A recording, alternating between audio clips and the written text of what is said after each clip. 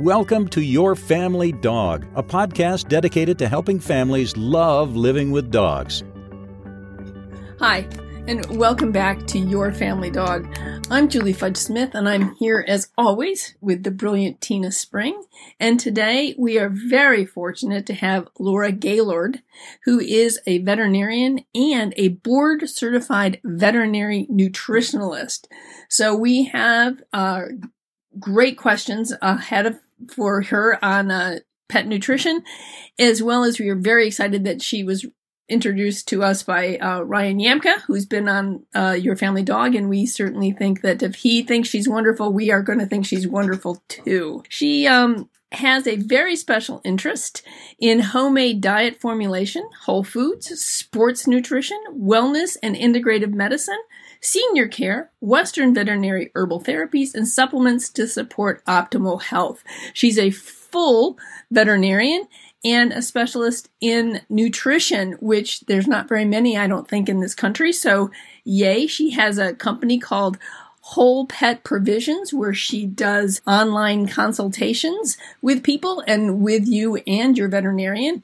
And we're hoping she'll talk to us a little bit about that. And with that, thank you so much for joining us today, Dr. Gaylord. And Tina, you are up with the first question. Welcome to the Your Family Dog podcast, where we just add letters and odd pronunciations randomly to keep the listener on their toes. So I believe you're a nutritionist. Not really correct. Sure what a nutritionalist is. And Ryan, I've heard that before. And Ryan Yamka probably loves the shout out. Thank you. I love you. You're smart and pretty. Apparently, I'm not. I'm too old to be pretty, and I'm pretty sure you just pointed out that I'm not smart. So it's not about being smart. It's that Ohio accent. That's what it is. To be fair, there are broadcasters, on our house. They come from the Midwest because we have the clearest accent. So, there you go. I can play both sides here because I grew up in Wisconsin, but now I live in the South. So right. I have heard people say nutritionalist before, but it is nutritionist. Yes. So we're really excited to have you here, Dr. Gaylord. So y'all, we've been emailing with Dr. Gaylord for months because she's so busy. She doesn't have time for us. So we're really grateful that she'll be here today and help us. So we were talking a little bit before we hit the record button that families sometimes get pinched a little bit between like the mass marketing that happens in the marketplace, but wanting to do really well by their animals and keep them healthy and feed them well. Like we talked about with Dr. Karen Becker, like having a very long life and then awfully ill and dead quickly, but having a good, long, healthy life. And maybe they're a veterinarian who doesn't have a ton of specialty in nutrition and is recommending things that maybe are contrary to what they read in other sourcing. So we're super excited to have you here because I think you're probably beautifully positioned where you can help families have a good idea on how to navigate all of that, because nutrition becomes really controversial. So if you had a new family you were talking to who are like, we want to do it great, where do you have them begin? Well, we have a really good, honest discussion about maybe what their goals are and what they want to achieve, with feeding, how they want to feed their pet, but also realistically what they can achieve in their home with their schedule, with their financial situation. I mean, all those things are relevant because, we do have a wide spectrum of food choices now. And through my nutrition consulting practice, I formulate a lot of homemade diets for clients, and I love doing that. So I'm a little biased because that's one of my passions, is to make that happen for people, to give them that option. But I also understand that it's not practical for a lot of people as well, and maybe they need some kind of balance. And so I try to approach it non-judgmentally with them and say, look, let's talk about what options you have and what you want to achieve and what's doable for you. And maybe the compromise is some combination of things that we put together. And so I think that's all very possible. We can do it a lot of different ways and still get really good results for our pets. I love that answer because I think, I know in behavior consulting, I do a lot of, we're going to screw it up a little bit better every time, right? And if it's slow progress toward success, I'll celebrate all that progress over perfection. I do think, especially for parents, there's a tremendous amount of pressure to do everything perfect. And that I just don't think that's reasonable. Like, I don't think that's attainable. So what's one simple thing families could do to improve we're going to choose dogs because we're a dog podcast, but to improve their dog's nutrition? Well, so I think there is a big move towards trying to include more of like fresh food forms in their diet and maybe more variety as well. And I think, key steps there are maybe starting with that mindset when they're young. And if you've had a dog, what I tend to see sometimes is dogs will come to me when they're later in life and they've already got their laundry list of medical issues.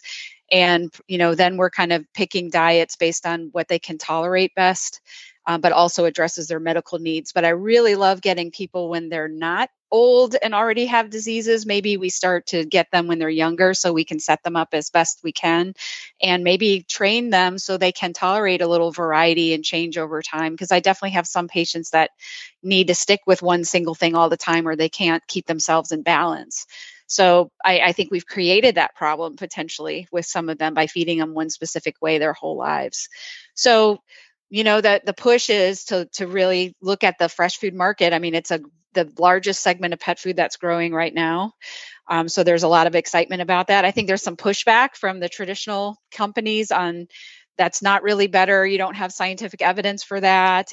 But there are people working on that, looking at processing effects in dog foods and what are health benefits with fresh food versus commercial processed food. So lots of exciting stuff going on, and we should have more information hopefully in the next 5+ years. But we can't wait for that, right? We got to do stuff now with our pets. So, and to a certain extent, I don't think it takes a PhD to know that hot dogs 2 meals a day or cereal 2 meals a day for every day of our lives is not going to be the best route to ideal health, right? Like, I think we can easily look at the quality of ingredients going in and go, okay, well, we could just do better than the basement of quality. Right. I think, ingredient lists are exceedingly hard to interpret now. And I'm sure you all know this too, that there's so much manipulation that goes on into what it turns out to say. So you don't really quite know, what chicken means because there's so many versions of chicken that it could be really good quality chicken. It could be really poor quality chicken with all kinds of stuff blended in, and it's still allowed to be called chicken. So you lose control of that, in food forms and there's a lack of transparency a lot of times with pet food companies and labeling. So that does happen. I can tell you the defense that I've already heard about that coming up is that processing effects, or highly using terms like more processed, doesn't apply directly to pet foods because it conjures up images in our head of corn, chips and snacks and unhealthy human foods. And that's not what pet food is supposed to be in their minds. And, commercial pet food is supposed to be complete and balanced and derives all nutrition. And these are the defenses I'm starting to hear against that movement, which is interesting because I tend to feel like all of us by default understand that fresh food, unprocessed food should be better for us. And that's what I look forward to, perhaps, is seeing that kind of work, that research get out there. One of the things that I find kind of interesting is that in so many of the other animals in our lives, such as horses or goats or cows or whatever, when we had horses, we were talking about, feeding them, getting them onto grass, food that is appropriate, fresh food that's appropriate for them. And it's like, if we know that about horses, why is it suddenly, when we turn to the longest domesticated animal who's closest to us, that suddenly giving them dry chunks of highly processed food is considered to be better than giving him something that's fresh and we know the genuine nutrition of? I think that people are beginning to sort of take that step back and go, holy cow. I think especially since if you take a look at the longevity of our dogs, back in the 40s when dogs were eating, scraps from tables, and these dogs were living a lot longer. And I think people are like, what's going on? What's the big shift? And so I think that's one reason why nutrition is sort of coming to the forefront. I think many people are starting to go, wait a minute, this doesn't make any sense to me. I mean, we really ate differently, right? We got locally sourced food that was fresher and cleaner and not necessarily from big giant conglomerates, right? We were eating better too. So being able to provide a balanced plate for a dog was probably a lot easier than it is for some families today. Yeah, very true. I mean, just the multiplication of highly processed foods that we live with is astounding. And we're suffering because of that in our diets as well. So it makes a lot of sense. I think the success of dog food has become really because of the convenience factor.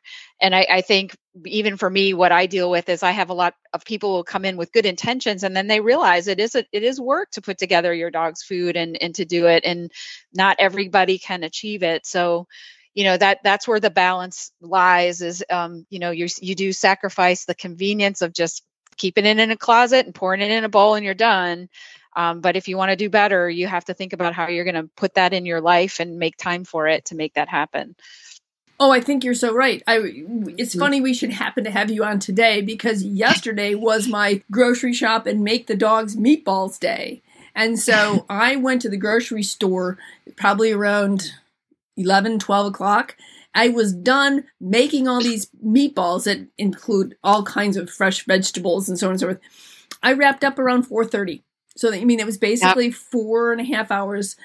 Now, the number of meatballs I made will last for a good 2 weeks or so. But nonetheless, I knew that I had to commit an entire afternoon to that. And tomorrow afternoon, it's making the chicken slurry that I put on their food in the morning. They get meatballs at night and chicken stuff in the morning. And so that's another, I've got to go get my chicken livers today. But I've just decided that, I've sort of dedicated myself to that. And I am fortunate that I have the time to be able to do that. And the willingness. I know that for a lot of my clients, they're very busy. Families are busy these days. And mom or dad, but I've got to say most of the time it's going to be mom, does not have the time to make a full fresh dinner for their family, much less devote, 4 or 6 hours a week to cooking for the dogs. Right. Well, and this is why, Dr. Yamka's proliferation of fresh food diets has come across. I call him doctor because he's PhD. But he's speaking to a need that, a lot of fresh diet companies are multiplying to meet that kind of need. Cost is still an investment for those foods. We definitely see that they cost a bit more. But I think over time, I hope that we can make that more affordable for people. And I think the more that's out there, the more competitive it becomes, and all the processing and the shipping and all those kinks maybe get managed as best we can. We're also seeing air dried and freeze dried versions of foods. I'm really excited about the freeze dried versions that are coming out. So that could be another kind of it's some compromise, but it gives you some convenience and shelf stability and all that. So the real goal here should be just how can we push food science forward to make it better. I think I talk to clients about similar to like people had a high demand over these past 10 years for plant-based milks, and at first it was like rejection, everything's dairy, and then what happened was the dairy producers making milks decided, well, let's use our technology and start making plant-based milks. And what happened, like at least a third of the grocery store now has all these plant-based milk options. Well, that's what could happen too with pet food. If we use the technology we already know we have in place and make better food, should be the goal. Well, in my experiences, most families want to do better, right? They don't have the wherewithal to cook for their dog every day, especially if they have multiple animals, right? A busy family, but they don't mind cooking and freezing and adding that to a decent base that is convenient. And that if it gets busy or everybody gets the flu, they don't feel bad feeding the dog the thing that they're feeding them as a base. Right. So can we talk a little bit about is it copper? I might be pronouncing it wrong. Potentate? That's been real controversial. I know Whole Dog Journal's done a bunch of articles on it about copper in dog foods and concern about that. Okay. So yeah, the discussion is that over the past several years that we've seen a rise in copper storage hepatopathy in dogs. So we don't know if this is because we're doing more biopsies and we're finding it. We don't think that's the case, but there have been more, dogs are getting better medical care than they ever have.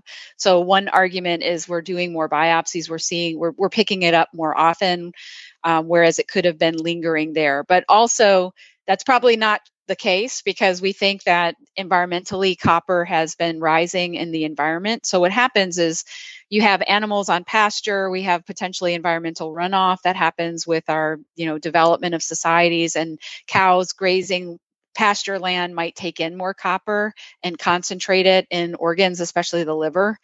And that ends up in pet foods indirectly at some point. And so that's one source, is that our ingredients going into the pet food might have more and more copper that's getting in there.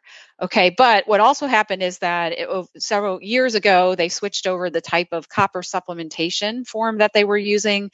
So it used to be an oxide form, which is not as bioavailable, to now we use very bioavailable types of supplements and pet foods, and those are going to be absorbed better.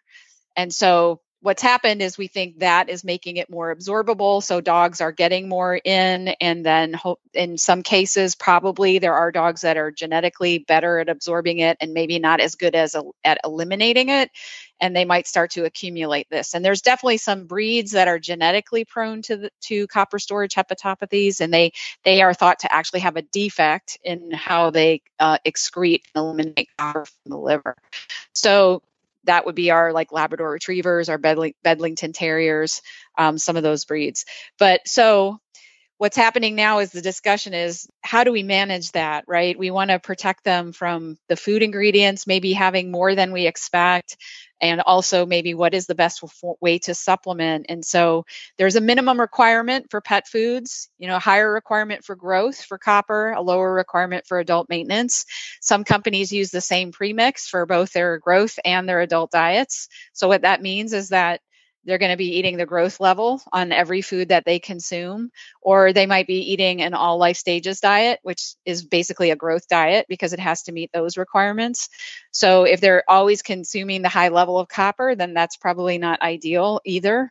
But then if our food ingredients are coming in with more copper than we expected based on formulations that were done a long time ago, and if a company's not testing their ingredients coming in, they may have more actual copper in the diet than they expect because they're not accounting for that. So testing the food after it's produced is where you would catch that. So if they do a total nutritional analysis on the diet at the, in the bag, basically to find out what's in it, they might see they have more copper than they thought they did. So that might be one way to catch it. So there is discussion about creating a safe upper limit for copper. And so, nutritionists and the pet food industry are actively sort of discussing this now. Feeding study would help too, wouldn't it, in theory, because they can see what's in the bag or in the container and what is getting excreted from the dog and know what is. While in a laboratory, it might say that it's biologically available, a dog might have a different opinion and not read the manual. So right. Being able to see what is an animal actually absorbing and excreting. Sure. I mean, that is helpful information, but keep in mind that copper storage hepatopathy is something that happens over months and years of a dog's life. And I don't think we're going to have studies that go that far. We're not going to have, it's so expensive to do a feeding trial. And then to have a study that goes out 2, 3, 4 years is just not going to happen. So I think that's where it's not the 1 or 2 year old dogs that are being diagnosed with copper storage disease. It's more the middle age and senior dogs that we start to see those liver enzymes go up. And then if they get worked up to that point, we find that out. So, yeah, and I think also part of that discussion is, do we lower the minimum requirement for copper? But lowering the minimum is not going to fix an excess, right? I mean, because they're, and if they're still using one premix for growth and the rest of their diets, then you're going to have, on the average, a higher level coming in from that food all the time. So what are some of the symptoms that an owner would be looking for that might indicate to them that their dog is having problems with copper? Yeah, unfortunately, this is one of these diseases that really has no symptoms until it's way maybe too advanced. So they may have liver enzyme elevations that get picked up on screening. So these would be the dogs with that high ALT that we have no symptoms at all. Maybe that does not mean all of them have copper storage disease, but persistently high liver enzymes that don't go away or don't get better. And if they are worked up, eventually they'll have to have a liver biopsy. And that's the only way to diagnose copper storage disease is to get a biopsy. Is there a treatment for it? Usually, depending on the level, if it's high, they will put them on chelator medications that will bind and remove it. And then they are on a copper restricted diet pretty much for the rest of their life after that. So it sounds as though dog food companies are putting copper in because it's a required nutrient for dogs. Right. If you were sitting on, doing a mix, for example, what I do is I use a freeze-dried food as their base, and then my dogs get all kinds of supplements to go with it, including a multiple vitamin, and they get, these meatballs that I make that have all kind of vegetables and stuff like that. If you were doing a home-cooked or a supplemental kind of thing, should you be worried about copper sources in your homemade foods?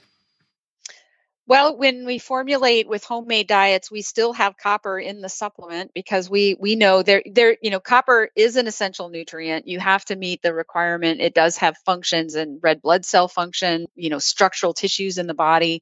So copper deficiency is a concern if there's, a lack of copper. It's hard because I think, if you're feeding a lot of tissues or organ meats, those would be the ones that we think of most often as being potentially rich sources of copper. In fact, when we make diets or formulate diets, they're putting liver in for that purpose a lot of times to get those minerals in, including copper. So if you're doing that a lot, you may be feeding a lot of copper or other minerals to your pets by doing it like that. Sometimes it's hard with a lot of supplements too, because unless the supplement is fully analyzed, you may not know all the minerals in that. They're going to have their active ingredients, right? But they may not have done a full nutritional analysis for everything else that ends up in the supplement. And so you may not have awareness of those things.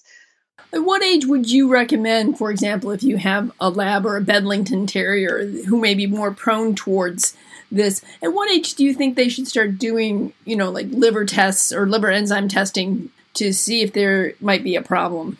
Well, I recommend annual lab work testing. I think, there probably is a zone between 2 and 5 that might be overkill, but I kind of feel like, if you want to have a good handle that your pet is normal, then it's a really nice thing, at least annually in, forever, the whole lifespan, to do your complete blood count, chemistry, urinalysis.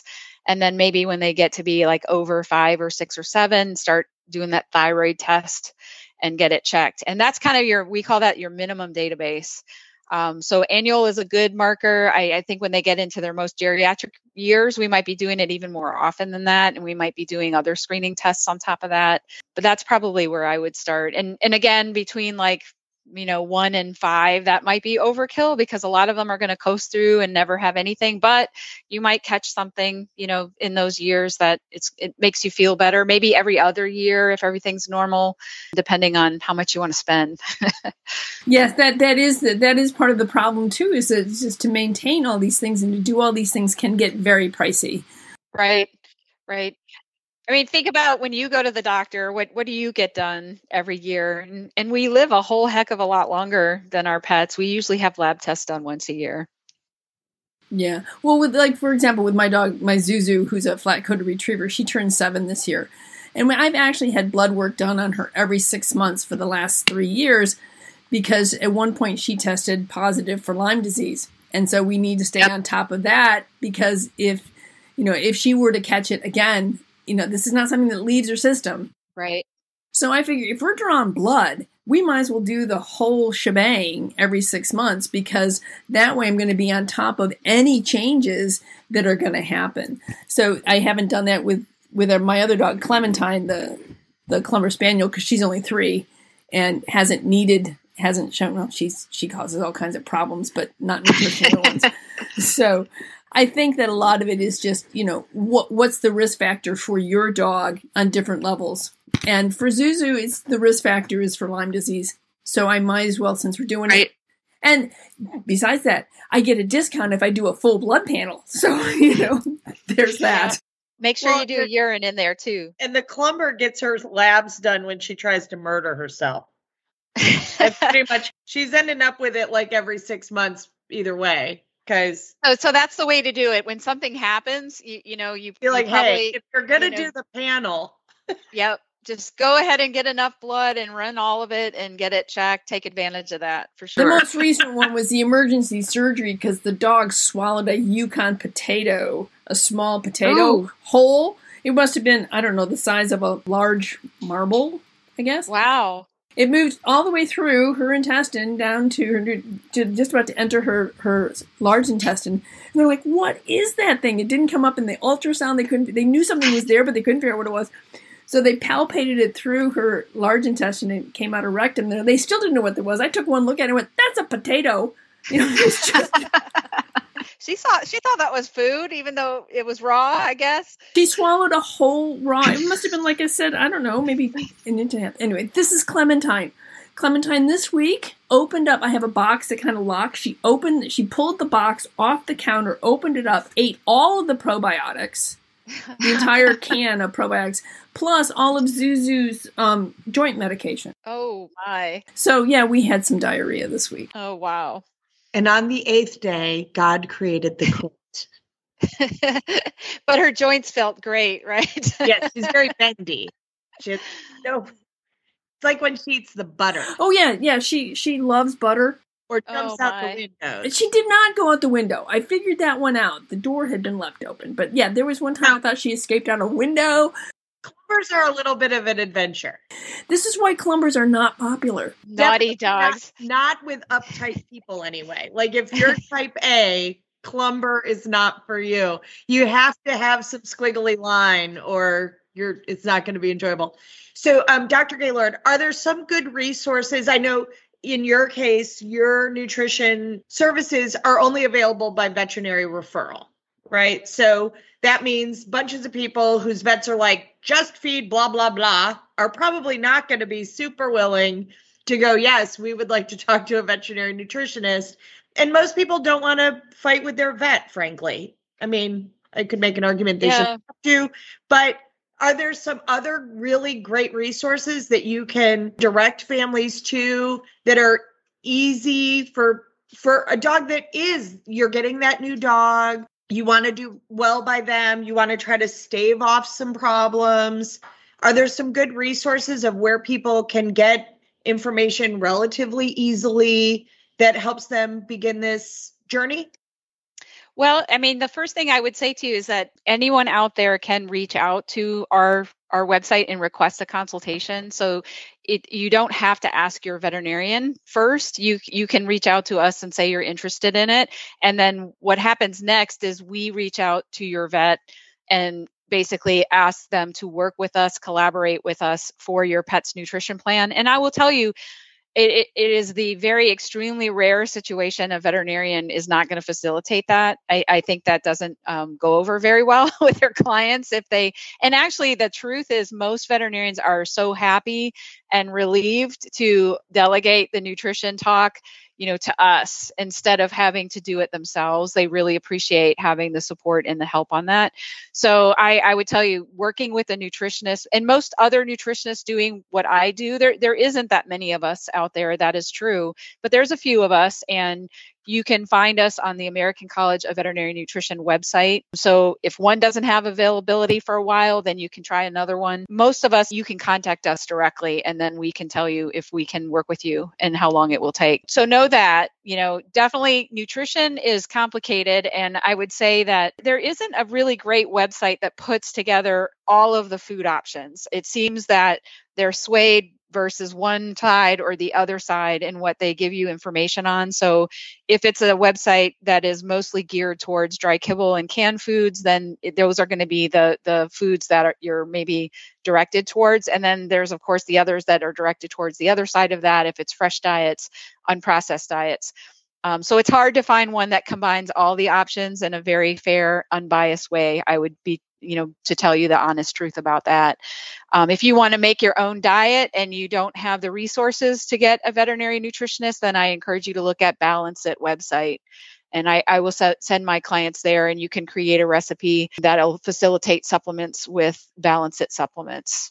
I've been recommending that to people constantly. I actually get quite a few people who come to me making their own food. And I'm like, I think that's a great idea. Just run it through this website and make sure that the recipe that you got does meet all of the dog's needs. Because these are all people who are very, very well-intentioned. They deeply love their dogs and would feel terrible if there was something they were missing because they didn't have that resource. So I recommend Balance It to a brother. It's a really great resource.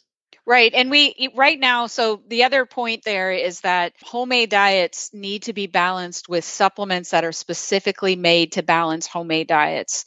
And there really is only a handful of these, what we call all-in-one type supplements. So they're actually designed to balance a homemade diet for a dog or a cat. It is not sufficient to just add pet multivitamins that you buy. Those are all designed with a thought in mind that you're already feeding a complete and balanced commercial dog food. So if you add a pet multivitamin that wasn't designed for a homemade diet to that, it's going to be very low in its nutritional content. It's not going to have enough to balance the diet. And usually when people come to me and they have a list, and if they want me to even try to use theirs, it requires so much of that supplement that it's ridiculous. It's too much volume and it's not cost effective. So you really got to get a supplement made to balance a homemade diet when you're doing homemade food. That's fantastic. Thank you. And we will make sure that your website and the American College of Veterinary those people that do nutrition, I can't apparently say that word correctly. The nutrition people that are vets, okay? We'll put their website up there, and we'll also put Balance It up there as well, because those will be 3 websites that people will be able to at least get started on this. So, Dr. Gaylord, see, I said that right, Tina. You all right?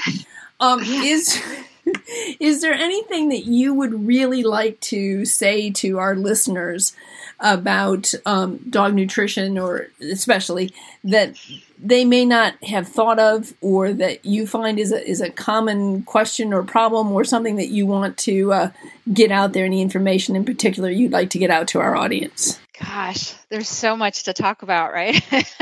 Well, we're happy to have you back. That's part of why, we've talked to Dr. Yamka. It's why we're talking to you, is because I do think there's not a lot of consumer being able to bump up against a nutritionist to get the information. And so it's like a game of telephone. Yeah. The veterinarian, and the veterinarian's lovely. They're very well intentioned, but they can't stay on top of it all either. They're exhausted and learning new things all the time. So honestly, this is such a basically big deal. I mean, it's in that base hierarchy of needs that it's something that people really want to learn about and kind of bump their heads trying to do it. Right. I think I would remind everyone, I think veterinarians, they all have your best intentions in mind, and it's true that when we, or even me, when I went through veterinary school, we had some nutrition exposure, but it has gotten a whole lot better over the last 10 plus years as well. We do have, and that's part of our mission as part of the College of Veterinary Nutrition, is that we want to make that better, because we hear that too, and it's our jobs to be the educators and to get veterinarians educated and exposed to nutrition science. So that has gotten a lot better, but I think a lot of veterinarians avoid the conversation still with their clients because there's so much passion and opinion, and it's like religion and politics at this point, that can be a very heated discussion. But yet I do hear that, pet owners want their veterinarians' input. they ultimately do want their veterinarians to approve of what they're doing. So everybody needs to relax and know that we all have the best intentions in mind, and we all can work together to get there. And there's no one food form that is exactly right for all pets. So we need to be open-minded in that regard and figure out what works best for that individual. And they really are individual, because I will say, even with homemade diets don't work for every single pet that I work with. And, finding the ingredients that work best, sometimes there's a lot of trial and error involved in that too. So if you don't get it right the first time, you'll keep working on it and figure out what works best for that individual pet. We have a wide spectrum of foods to choose from, and that we can design it, individually. Right. I do have a question about now all the insect-based foods. And I'm just like, do my dogs eat the occasional grasshopper? Of course they do. But that's been a really intriguing idea. And people ask me about it all the time. And I'm like, I don't know what to think about all of that. Yeah. So, I think one of the layers in talking or thinking about pet food is sustainability. And it's a big deal, because I think the more humans on the planet, we've got to figure out how to feed ourselves.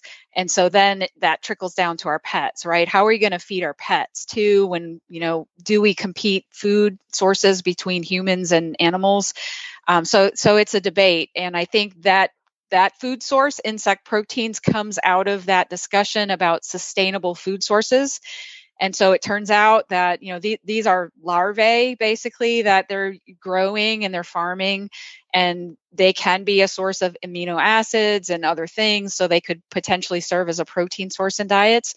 And that might be a very sustainable source of protein. I kind of feel weird about it myself. I don't know. I feel like then the other side of that is people tend to default towards a natural argument, like it's not a natural thing a dog would rely on to feed himself. Nutritionists will say we only care about nutrients, we don't care about ingredients. So you break it down into what does it actually deliver on a smaller scale, like what's the amino acids, what's the fatty acids. I think it's more complicated than that, because certainly there's all those things we don't know, right, about nutrition, even though we like to believe we know a whole heck of a lot, which we do. But yeah, it's an interesting thing. I don't advocate really or recommend the insect-based diets myself. Only I think I would go there if I had a highly allergic pet that had failed a lot of other diet options and we're running out of novel proteins for that dog. But as far as I wouldn't say it's my first choice. I tend to be very conservative too. So when something comes out, I kind of let it go out there for several years. Right. We want to see what it does. Right. And and honestly, the only way you're going to find that kind of diet is in a super processed food form. Dry kibble. I don't even know if there's a canned diet like that yet, but there probably will be. But yeah, so I just don't know. I think there's some very good ideas or intentions behind those diets. And then I think about okay, so is that soluble fiber? Is that insoluble fiber? Like insect I would assume, is a lot of fiber.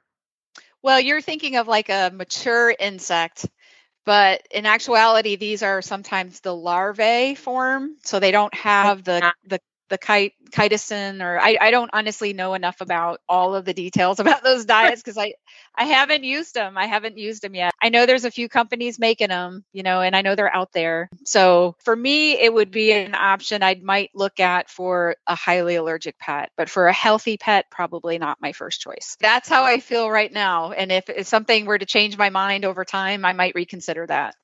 So are there some diagnoses that dogs consistently get that are like no-brainers that they should contact you to get support because you can likely really help? Wow, I think nutrition can help everything, right?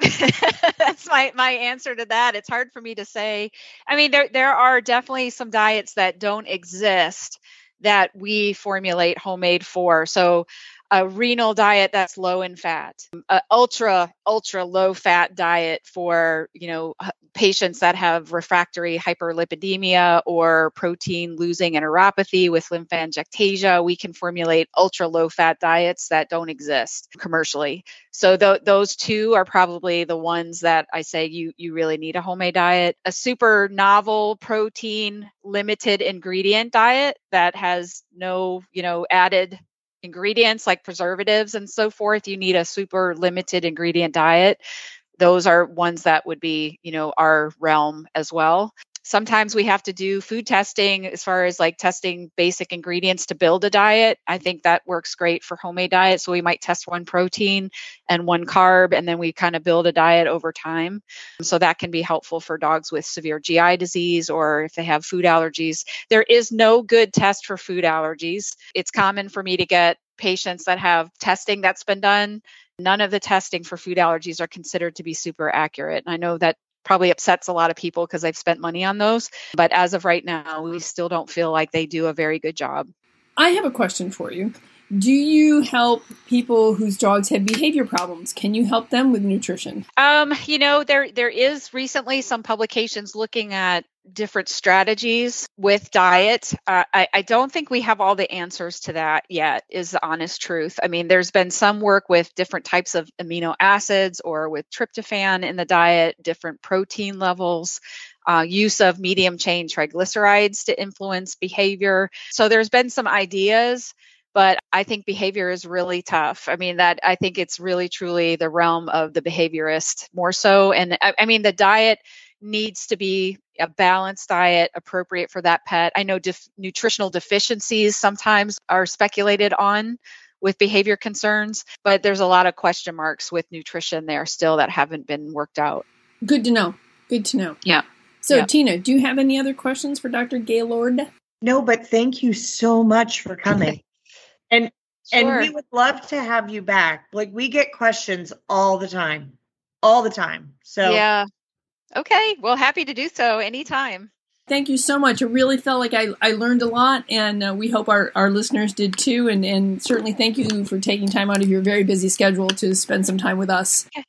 Wonderful. Nice to meet you guys too. Super. We'll see you all next time on Your Family Dog. Thanks for listening to Your Family Dog. Got questions? Interesting ideas? Visit www.yourfamilydogpodcast.com to share your thoughts.